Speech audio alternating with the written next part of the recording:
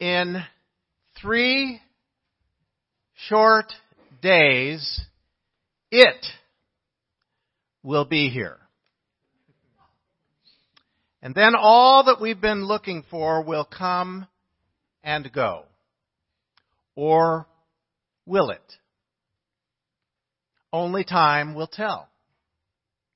But in the meantime, we are looking for Christmas. And that has been our guiding theme these Advent Sundays. Looking for Christmas. We've been considering different perspectives, different angles to look at a singular light that came into the world. Isaiah 55:6. Seek the Lord while he may be found. Call upon him while he is near. 3 weeks ago, on the first Sunday of Advent, we explored a view from below, recognizing that the same Spirit that was part of creation when the world was a dark, formless void was the same Spirit that came into the world in Jesus. That view from below here on earth, recognizing that the ancients had a 3-tier understanding of the universe: heaven, earth, and the underworld. But that Spirit was present from the very beginning, and that's the vantage point that we as humans have, a view from below. And 2 weeks ago, we've entered a view from the near side as we attempted an approach of Christmas as if it were from the front side of Christmas, not after Christmas, to sense the anticipation and expectant hope that the children of Israel must have had and felt as they waited for the arrival of the Messiah. And then last week we took a view from the far side as we considered the non-Jewish Persian Magi who came from afar, leaving everything comfortable and familiar behind, to be open to God's leading and the recognition of something very special. And from the far side, we realized we could get out of the box of how we've always thought about Christmas and the birth of Jesus and use our imaginations to think of it in new and fresh ways, even though we literally are on the far side of Christmas. We even considered what it looks like from the far side of death. And now today, we want to gain yet another perspective as we attempt a view from above. Last week, some of you will recall that right in the middle of the sermon, I went out onto the terrace to get a view from the far side looking back at the church through the windows, a different view than you were having looking out. For today, the view from above, I thought about bringing in a big ladder and putting it right here in the center aisle. But ladders and I haven't been getting along real well lately. You all have seen video or things on TV where drones now give us a view from above. It wasn't long ago that we had a wedding here and somebody had brought a drone into the sanctuary and we had to tell them to get it out.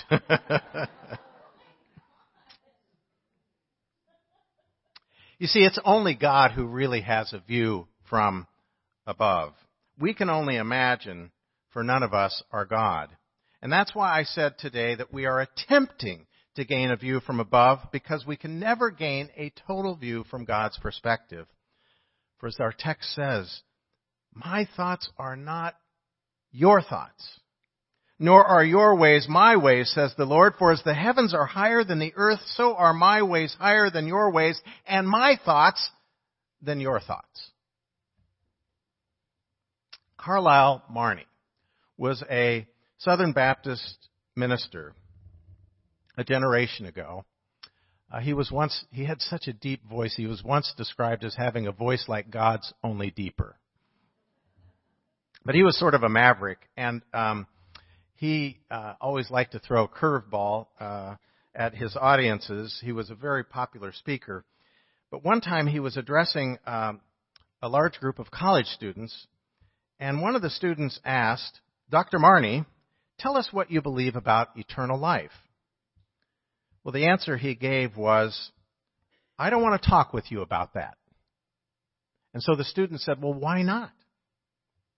Because, Marnie said, there you are, 19, 20, 21 years of age, never having known indigestion, heartburn, impotence, or defeat. So what can you know about death?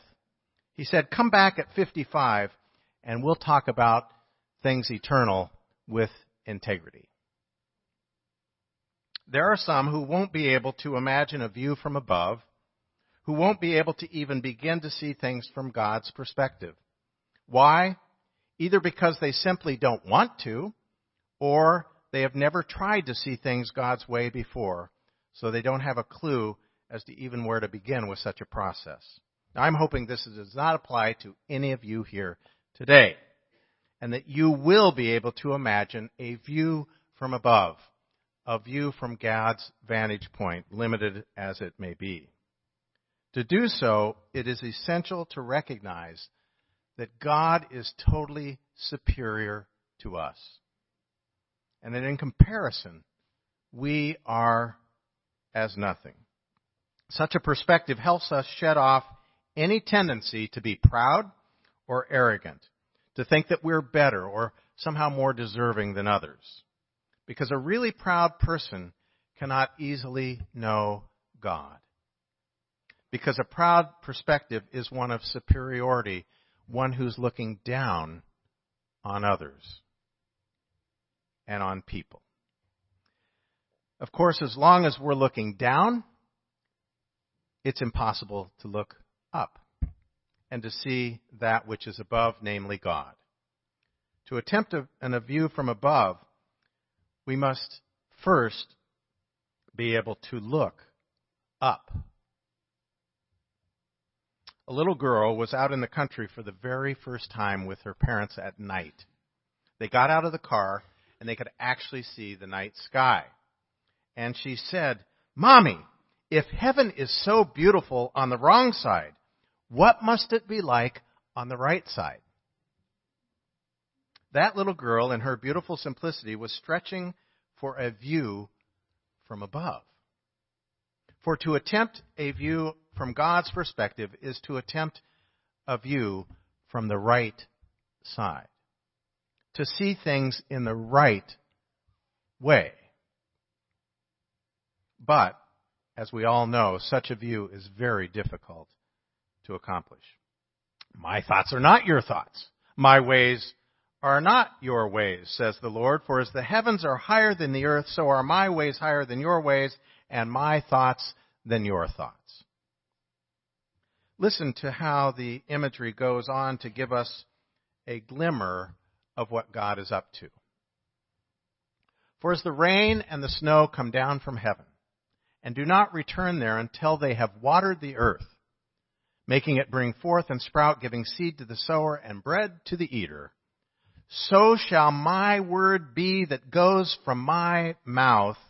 It shall not return to me empty, but it shall accomplish that which I purpose and succeed in the thing for which I sent it. And who is that word? Sent to accomplish God's purpose. Well, of course, that's what we celebrate at Christmas. In the beginning was the Word, and the Word was God, and the Word was with God. Love came down at Christmas. Love, all lovely, love divine. Love was born at Christmas. Star and angels gave the sign. God's view in looking down on the world was that the world was in a mess. And so in love, God called forth Jesus into the world. And here's how Lawrence Houseman imagines the view from above. Light looked down and beheld darkness. Where will I go, said Light. Peace looked down and beheld war. Where will I go, said Peace. Love looked down and beheld hatred. Where will I go, said Love. So came light and shone, So came peace and gave rest. So came love and brought life. And the Word was made flesh and dwelt among us. The view from above prompted God to display the essential goodness of God's nature, which is love. The love of God poured out to us in Jesus Christ. Do we understand how that works completely? Of course not. And there are times when perhaps we're not even sure what we believe. John struggled in his gospel to help people see, and it wasn't easy. But his sight was the sight of faith. Very truly, I tell you, we speak of what we know and testify to what we have seen, yet you do not receive our testimony. If I've told you about earthly things and you don't believe, how can you believe if I tell you about heavenly things? No one has ascended into heaven except the one who descended from heaven, the Son of Man. The view from above is darn tough.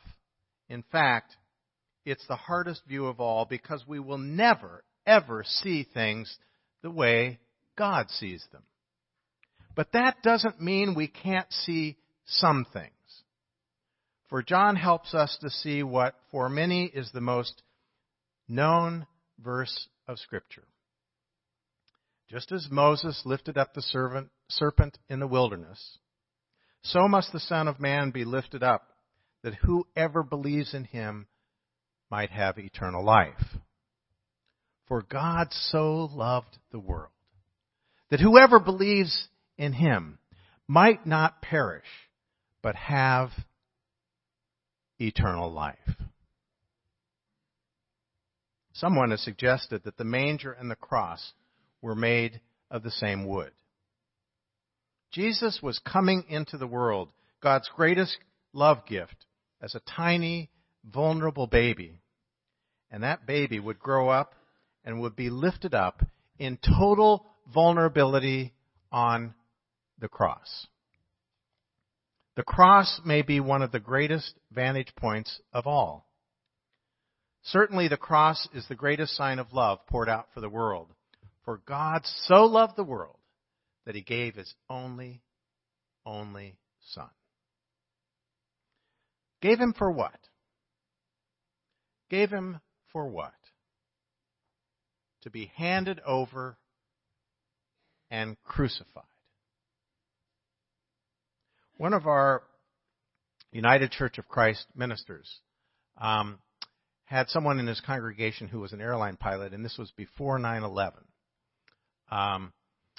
And he was on a flight heading into Birmingham, and the pilot had invited him to come up into the front and join him in the cockpit. And after explaining all about the instruments, he said, "Can you see off in the distance, beyond the runway lights, a lighted cross? That's the steeple of East Lake Church." He said, "At night when I'm on the final approach, the first thing I see is that cross. And I line everything up toward that cross. And when I see it, I follow it all the way home." I follow it all the way home. That is an earthly example of a view from above, and what a sign of hope and light it is for the world. The cross is a spiritual sign in the hearts of believers of the greatest love the world has ever known. Jesus, who himself was lifted up on the cross with a view from above, it's a strange one, I know, said to all of us who would seek his way, "Take up your cross. Take up your cross and follow me daily." And what a vantage point that is. No one has ever put it better than Thomas à Kempis. Go where you will. Seek whatever you will. You shall not find a higher way above, nor a safer way below, than the way of the cross. A view from the cross. Is that not a strange vantage point for a view from above. And yet, that is precisely God's viewpoint.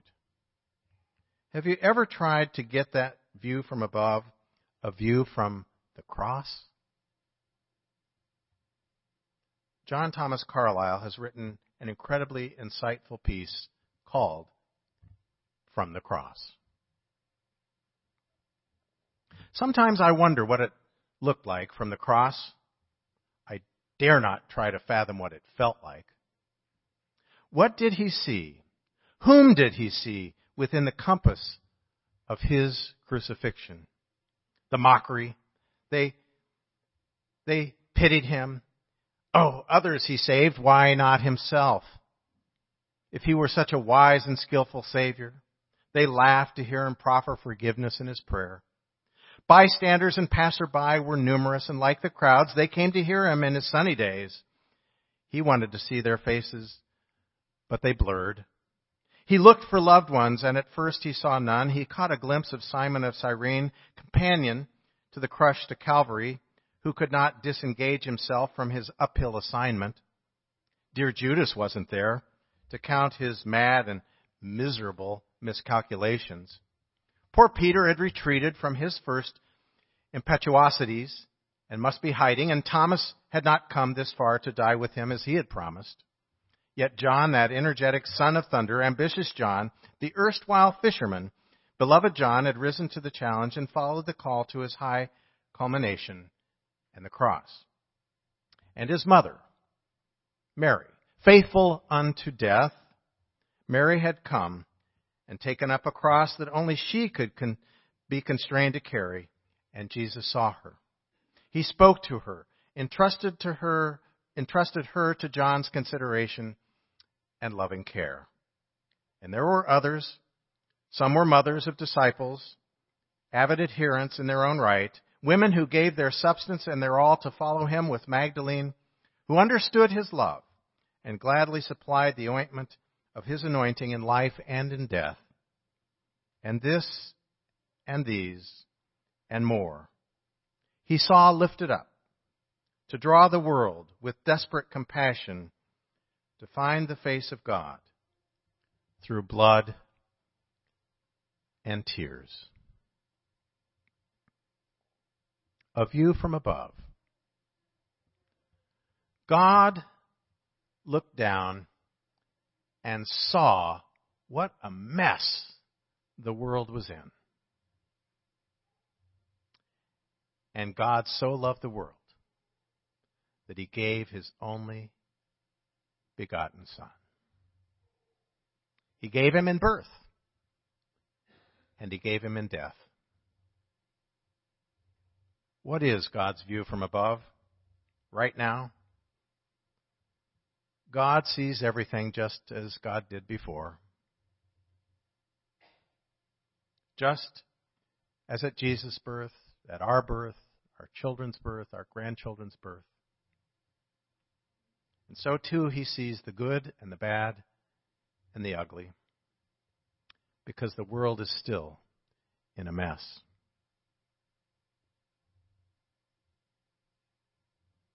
And you know, God just keeps on loving it. And God keeps on loving us, all of us, each and every one of us. For God so loves us that he continues to give us his beloved Son. Looking for Christmas right now, this year. What will you see as you attempt the most difficult view of all, the view from above? I don't know about you.